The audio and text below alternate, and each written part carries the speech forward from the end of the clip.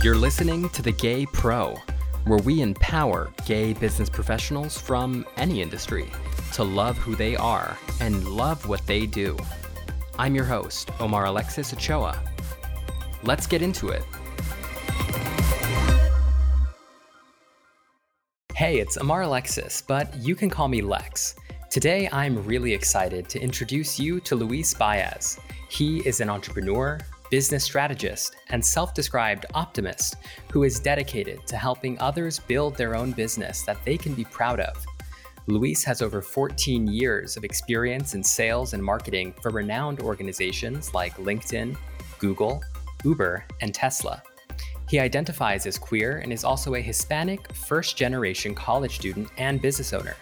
He is passionate about empowering intersectional minorities like himself to build confidence and success in entrepreneurship. Luis, thank you so much for joining me today. Thank you very much, my friend. I'm so thrilled to be here, Lex, and to connect with you. And I appreciate this opportunity to connect with your audience.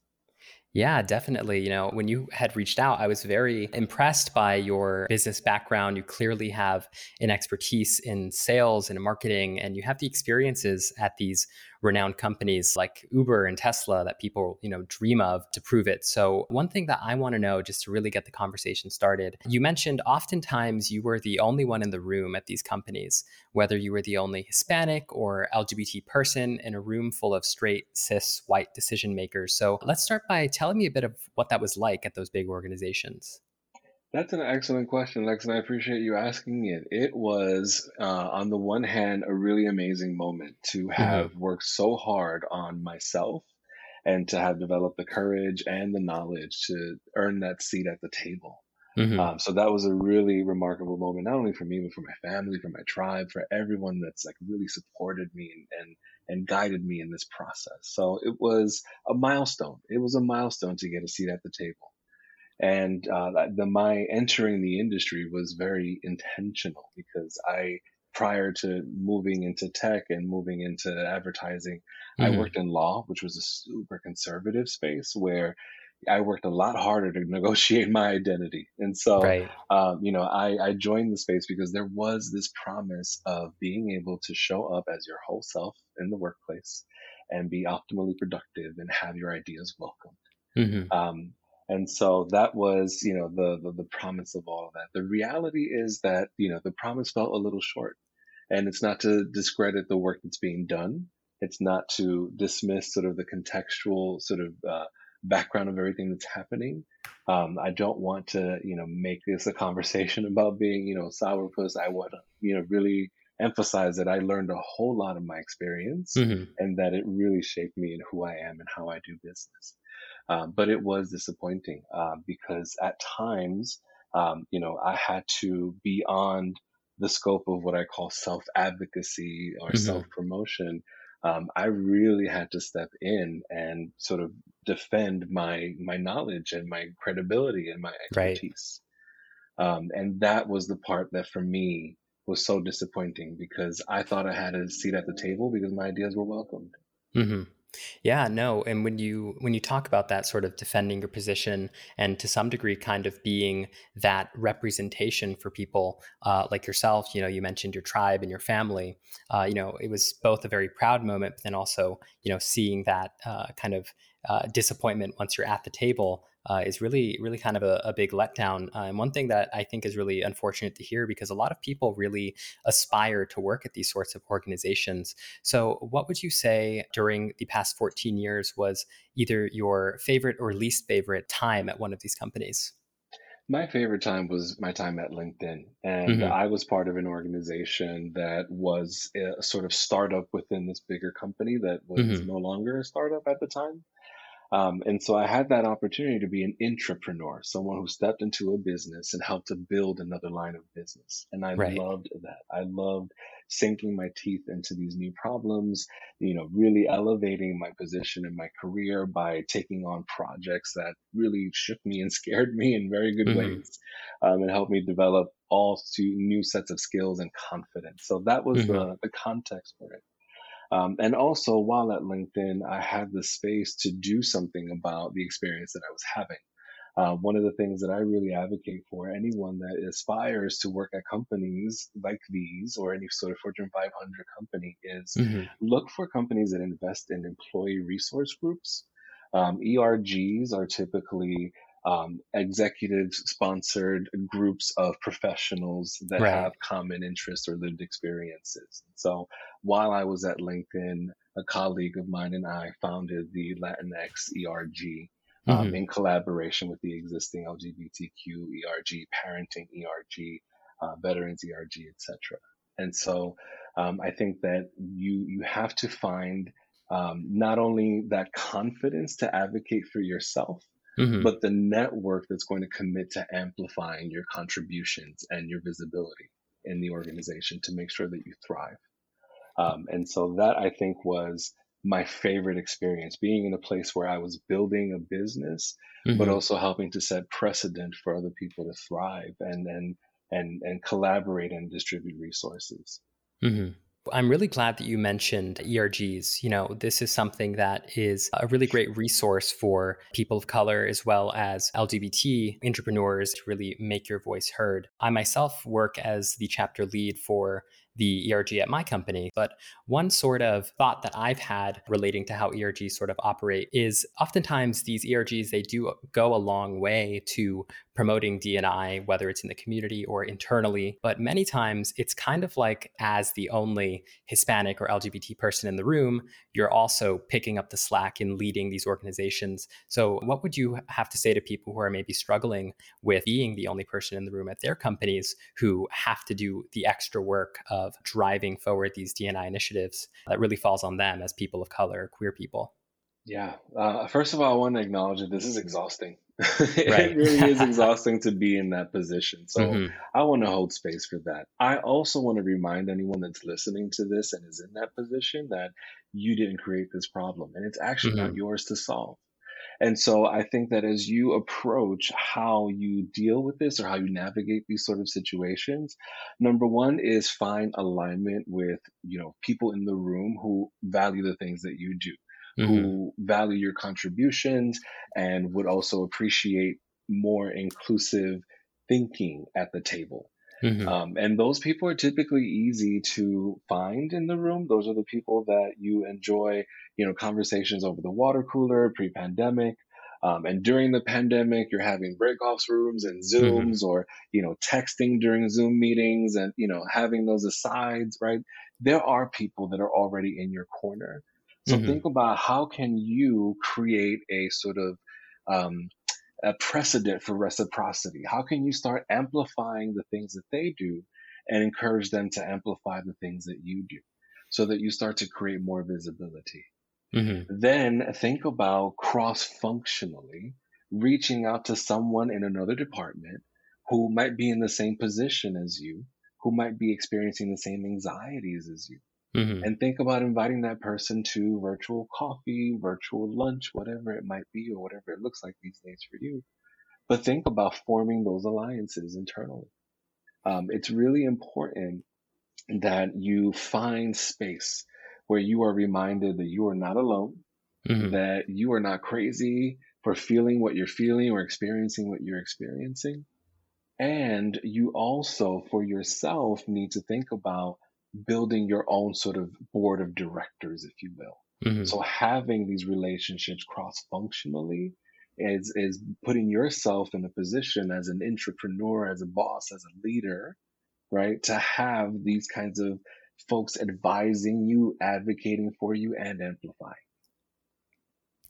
Yeah, and I think that's really, what these ERGs sort of aim to do. So, as you mentioned, with as exhausting as it seems, Hmm. doing that work is really about creating this space, not only for yourself to sort of decompress and realize that you aren't alone, but also creating that space for other people. Hmm.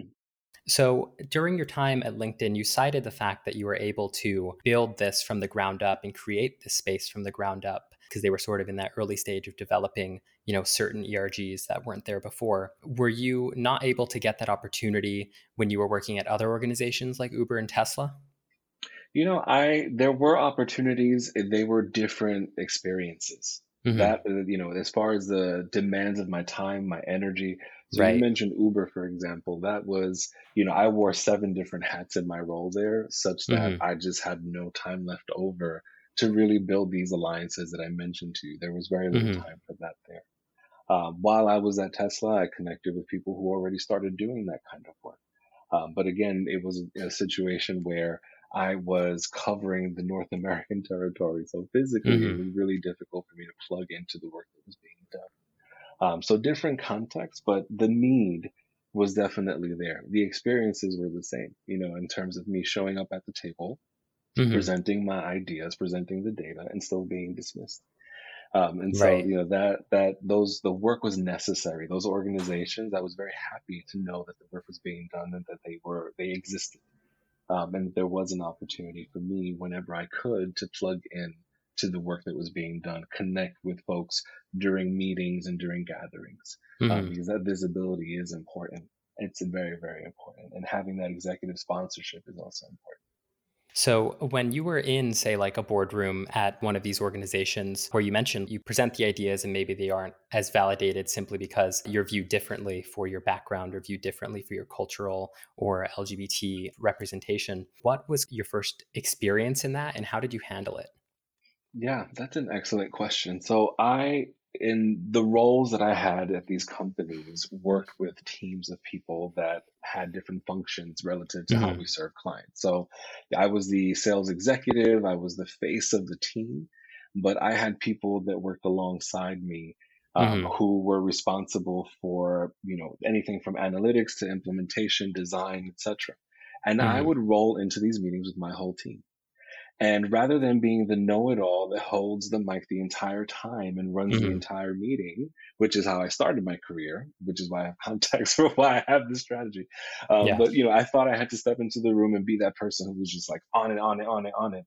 I took that pressure off myself because number one, no one admires a know it all. So for Hmm. me to have my identity in question, my integrity and intelligence in question, and also be the know it all in the room was the recipe for total dismissal, right? So Hmm. I learned to, again, bring the squad with me and amplify them because it really struck confidence for the client in the room that not only did I know what I was talking about, but that I could also enlist the support of people internally to get the job done.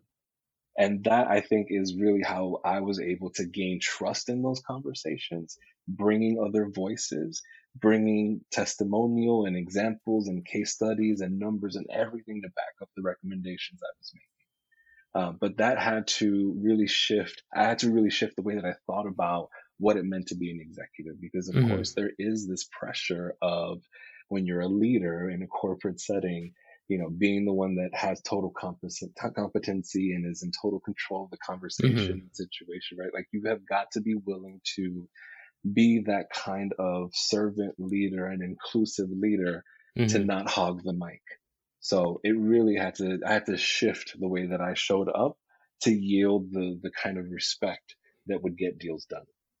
Yeah. And I feel like, you mentioned servant leadership. That's something that, I think is very in the hot topics right now related to how organizations are trying to drive their leadership to manage the business. But it's something that doesn't really come naturally to everyone. You sort of grew up with a prototype in your head about what a business leader is. And oftentimes that's the person who knows everything, knows how to get it done. But to some degree, being a servant leader is delegating as well as elevating others to a position where they're able to take on that spotlight and build that confidence in the spotlight as well. This doesn't really come naturally to people. And especially you yourself, having been a first generation college student as well as a first generation business owner, to some degree, did you ever feel like there was a cultural disadvantage or socioeconomic disadvantage from where you sort of started from, in that, you didn't have people in your family who were business executives that were able to teach you these things when you became one yourself? Early in my career, I definitely had that kind of narrative in my head about like, Hmm. I'm the first one out here. I'm out here, just trying to be like the self-made person. I'm asking for the help. I'm looking stupid. I'm asking the stupid questions, right? Like I have to do what I've got to do in the Hmm. vein of advocating for myself. As I matured in my career and as I progressed and as I started to have seats at the table, I really saw my background as a huge advantage, right? Like Hmm. when I show up at the table, I can speak exec, I can speak tech, I can speak customer service, right? I can also cross functionally and cross culturally contribute to the conversation. I can Hmm. bring perspective to the room that isn't there. And so in my career, I grew frustrated with the fact that not only was my biculturalness, my bilingualness, like a Hmm. huge culture add to the table, but it was being dismissed, it was being disregarded. My Hmm. ideas weren't appreciated. And yet, from my perspective, I feel like I should have been commanding more because I was contributing more to the conversation. So, and that took a while, for me to develop that kind of perception and Hmm. self worth and self value, because for a long time, I really tried to play into what the game was. I tried to Hmm. be that super buttoned up executive, super, focused and, and playing up, what was required to succeed and thrive and modeling the behaviors of the top performers, etc. I really started to get away from being myself, and I was miserable. I was miserable being in a place that didn't appreciate me no matter how I showed up, and then I was miserable trying to put on a facade. And so I just stopped doing that. And I just started showing up as my whole self, for better or for worse. In some instances, it was highly valued, highly appreciated. Hmm. And it's something that definitely moved the needle as far as business was concerned, right? When we're talking about the bottom line, I definitely was a cultural ad as well as a revenue ad. But I have to say, it's exhausting. It is Hmm. exhausting. It is very, very exhausting to be in that position of just not being valued. So I want to hold space for anyone that's listening to this and feeling the same way. And just I want to just recognize you. I want to recognize what it is that you're going through. And so that is how my approach sort of shifted. I realized that no matter how I showed up, I was going to be up against something, Hmm. some kind of criticism, some kind of person trying to knock me down or pull the rug from under my feet. And so I just showed up as my whole self. And there were instances where, I was othered. There were Hmm. instances where I was taken off of projects or where the work that I did, mysteriously started getting deleted from shared, online drives and things like that. Like Wow. there were definitely, yeah, it's a cutthroat environment. It's a really cutthroat environment. No one talks about that piece of it, particularly in sales.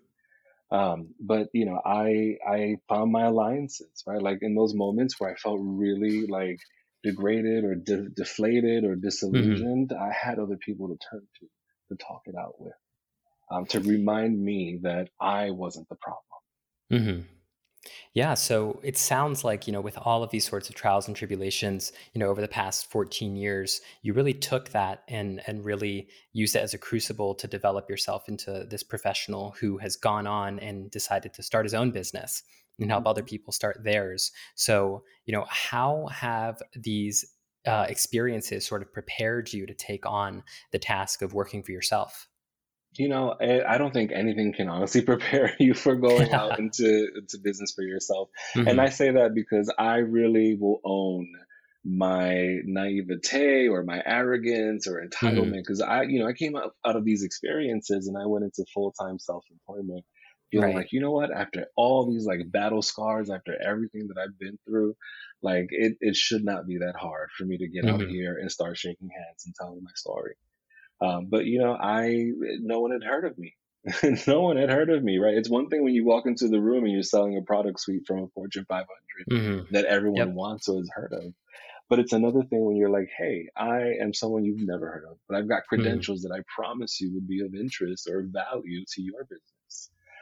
So it took a lot of relearning and repositioning the way that I approach things. So relative to sales, for example, I used the same processes and frameworks that I'd learned in doing enterprise and corporate sales.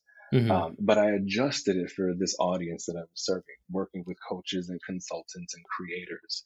I had to figure out, how is it that I take these big company enterprise type strategies Hmm. and make it applicable for smaller businesses, micro businesses, online businesses, solopreneurs.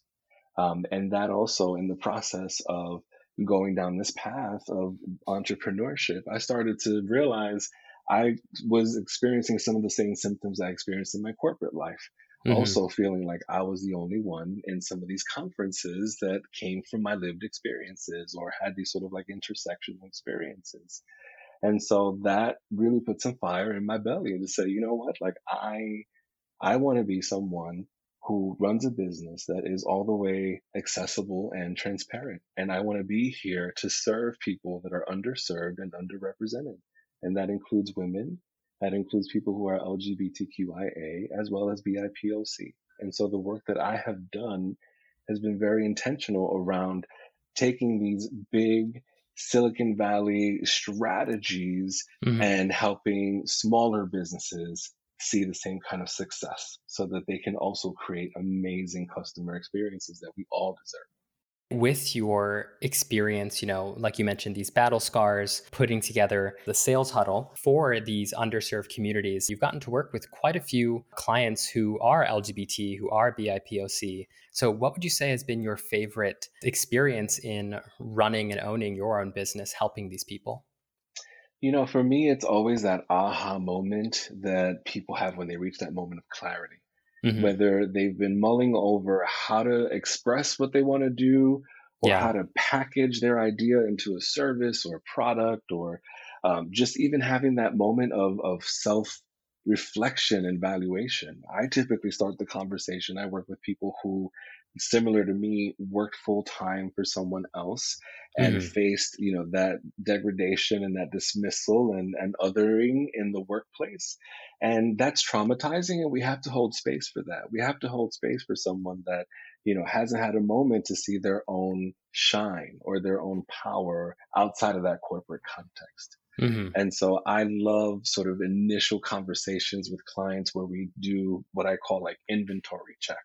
One of the Hmm. exercises I encourage people to go through is blank paper, pen to paper. I am all the way an analog guy living in a digital world. As much as I can talk about systems and automations and tools all day long, I love pen and paper, and there's just no Hmm. replacement for it. So when we need to brainstorm, when we need to get clear, we've got to remove all the distractions of the notifications and the puppy videos, and we got to be with ourselves and with our thoughts.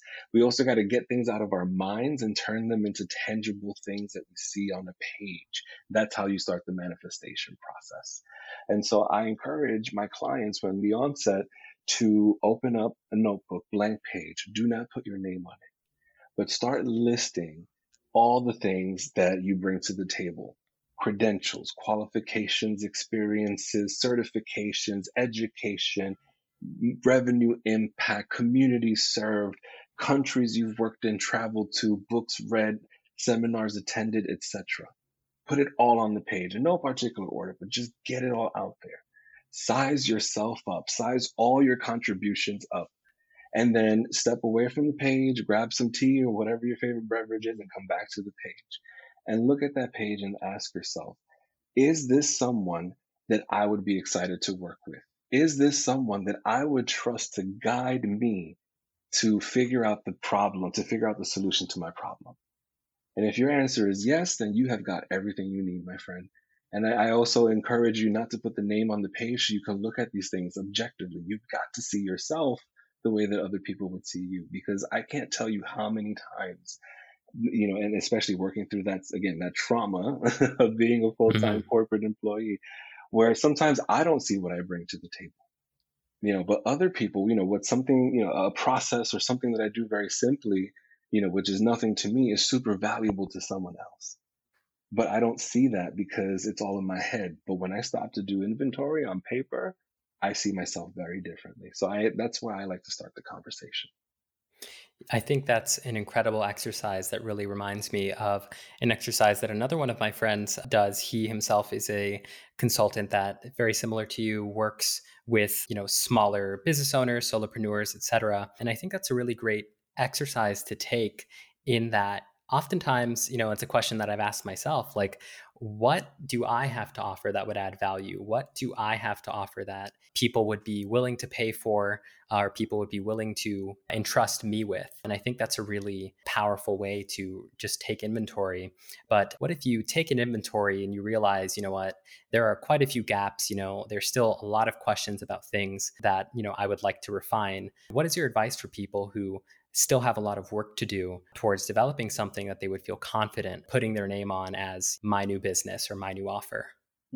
That's an excellent question. So first things first, you don't have a whole lot of work to do, right? I think that the important thing to recognize is that you can be of service to someone else if you just happen to be two steps ahead of them.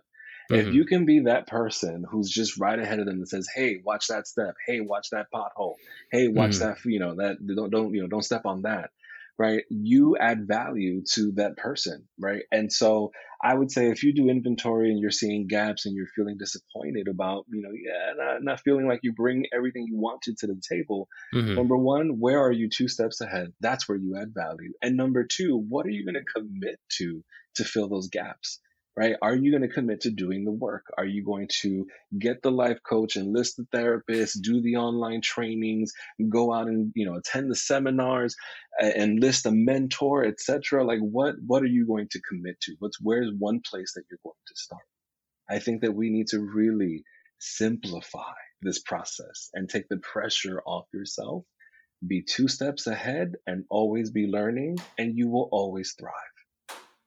Yeah, I think that's excellent advice. And it really ties into what my consultant friend has said to me, because, I've gone through similar processes with him for things like this podcast, especially to just really understand, okay, where can I add value? And one thing that he said on the subject of simplification is that I, like many other people, tend to overcomplicate things. I'm sort of the person that thinks, oh, well, if I can't be a full service marketing agency that does packaging and distribution and all of these other, aspects of it, then, why should I even start with like this one little piece that I know I'm good at Mm. when there's so many pieces? And, he says, take it one step at a time, offer what you can, and then outsource what you can't. And, I'm not sure if you align to that particular suggestion, but, I think it's a good way of looking at what you bring to the value without overcomplicating things. A lot of people run into the wall of, okay, well, I want to offer everything versus offering one thing.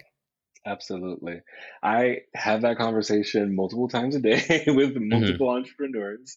And I think that that just is a symptom of, we think that more is more when less is Hmm. more. We don't trust that less is more because there are a few sort of examples in our immediate circles around that. But we can look at other big businesses that really hang themselves on a signature product or something that they're really well known for or something that everyone admires them for. And I encourage people to think about like, what would your business look like if it was that simplified? And, what if instead of trying to build an agency that helps a lot of people, what if you became obsessed with helping one person at a time and making sure Hmm. that each person has a remarkable enough experience to go out and tell their friends about it so that you're never worried about where your next client is coming from? I think that is where folks really need to tune in. And one of the things that I teach in the sales huddle is a business order of operations, or a boo. So I tell Hmm. everybody at the top of the month, hey guys, let me introduce you to my boo. These are my operational priorities for the month. And what I do is I look at the four main quadrants of a micro business, so the solopreneur business or a business of 10 employees or less. And at the core of it, and this is going to sound very oversimplified, but you'd be surprised that, this is the apple that falls on many people's heads. First things first, we got to look at product. You got to have something to sell. And that thing needs to be something that is reliable, dependable, as far as what the solution delivers, it needs to be repeatable, right? And you've got to really sit down with that product or that service package or that online course or group coaching experience and make sure that it can deliver on your promise. Then, as you think about, okay, I've got this product in place. Now, what's the next lever? Most people go to marketing. They go, oh, I've got, a coaching package. So let me get on Instagram and blast this. Hmm. But what you actually need is a sales strategy before marketing because you can sell something without a website and without an Instagram account. Hmm. That is the mindset shift where people are like, wait, wait, wait, wait, wait. You're telling me that not only do I have to let go of doing all the things and focus on one thing, now you're telling me to let go of Instagram for right now? Yes.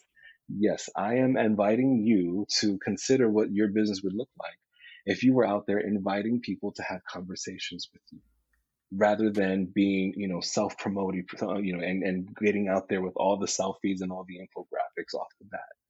Because here's the deal. You got to have something to sell. You got to have a process for selling it. And then the next order of operations is around your operations. You've got to have a plan in place to support your customers, to make sure that all their questions are answered, all the things that you promised on are delivered. You've got to get the kinks out of your process. You got to get the integrations for all your tools worked out. You've got to do all that setup and implementation, right?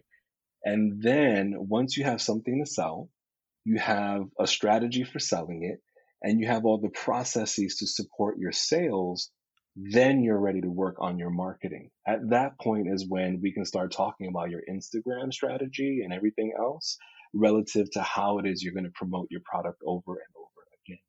And so that compulsion of getting all the things done all at once comes from getting very focused, putting pen to paper, drawing, two lines on a page, make the quadrants: product, sales, operations, marketing.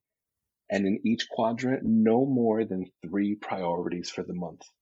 So I don't want you doing all the things either, because the way that you start to build momentum and see the value of this flywheel that I'm proposing for you is by not doing all the things at once, and also seeing on a page or on a board or what have you where you need support. So you mentioned delegation.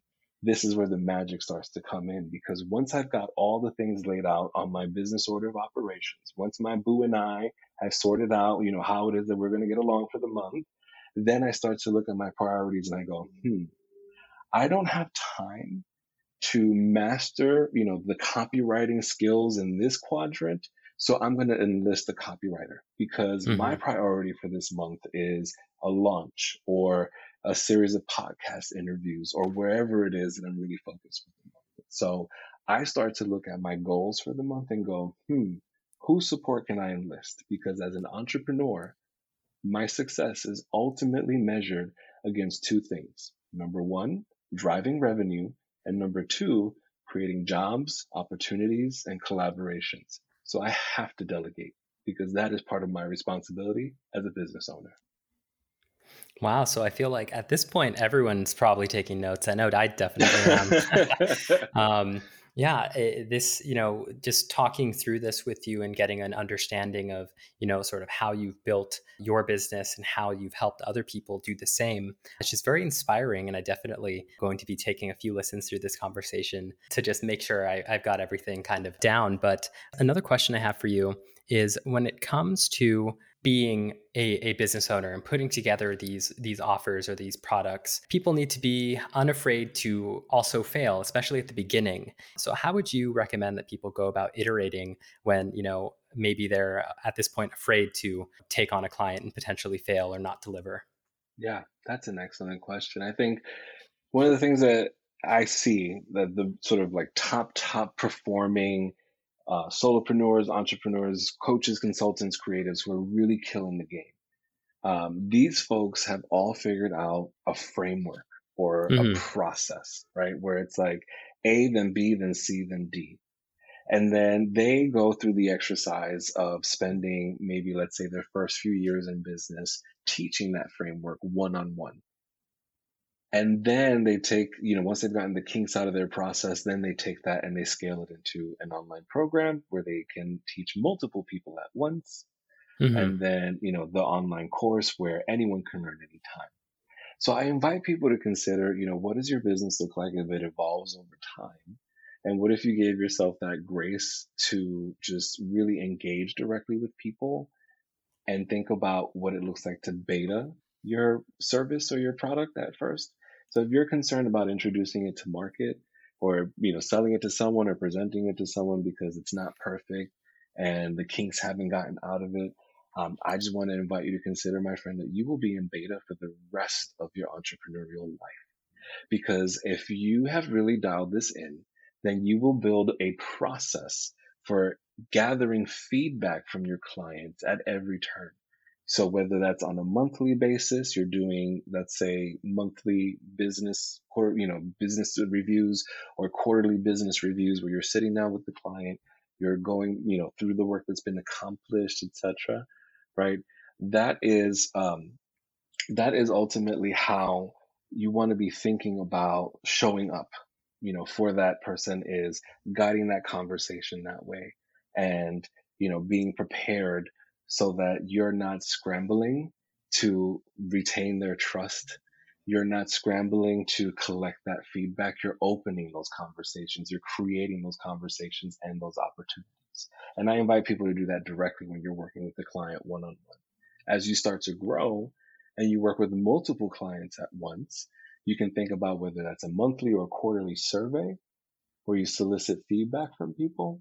But you want to be asking questions directly, not be making iterations or redoing things based on hunches, but real direct feedback from your clients by asking them, creating opportunities for conversations, inviting them to conversations with you to open up feedback. That is ultimately, and then think about not overwhelming yourself with like, all right, every time I get a piece of feedback, I'm going to reiterate. No, you want to just once a month or once a quarter, but do it consistently when you're updating your content, getting the kinks out of your process, your framework, your flow.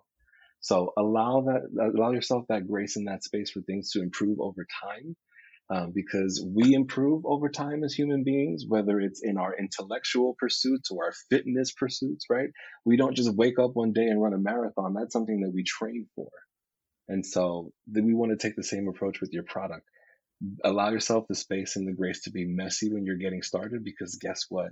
We are all messy throughout our entire experience as entrepreneurs. You might admire someone because you think they're buttoned up, but they are crying in bed, curled up, and all in their feelings about not enoughness, whatever that looks like for them, because that's just our experience as ambitious people. Wow, this is all really fantastic advice. And I feel like it really just hits the nail on the head in terms of how, other entrepreneurs and people who are just very ambitious and looking to, build something from the ground up tend to feel.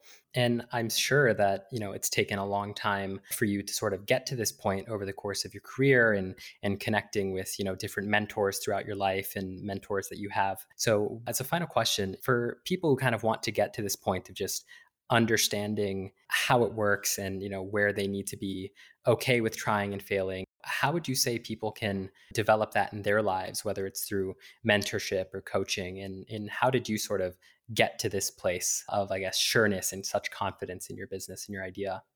Yeah, that's an excellent question. So let's just be very clear. I'm still developing confidence. I am Hmm. still a work in progress, and I'm not afraid to admit that. I think that actually admitting that is what gives me my power. And so I want to Hmm. encourage you to do the same.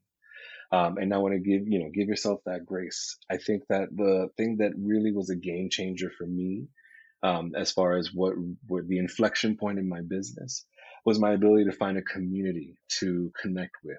I think that everyone makes that initial, and I'm not putting any judgment on anyone because I did the same thing. Hmm. I think we all do the same thing. We start our business and we announce it to our network, and we're expecting folks to like really applaud us and celebrate us. And it's very, you talk to any entrepreneur, like if you were to post, a promotion at a job, oh, I'm director of whatever, you're going to get like Hmm. 50 likes. But if you go, hey, I started a coaching business, you might get like 7 likes. And, Right. people just don't get what you're doing. Right. So you've got to get in where you fit in. You've got to find community. You've got to find a tribe, a squad. You've got to find like-minded people who are out here with the same commitments to the same types of goals as you, who are going to uplift you and amplify you, hold you down, have recommendations for you when you need them, remind you that you're not insane for going down this path, remind you that you are enough, and that you deserve the things that you're pursuing.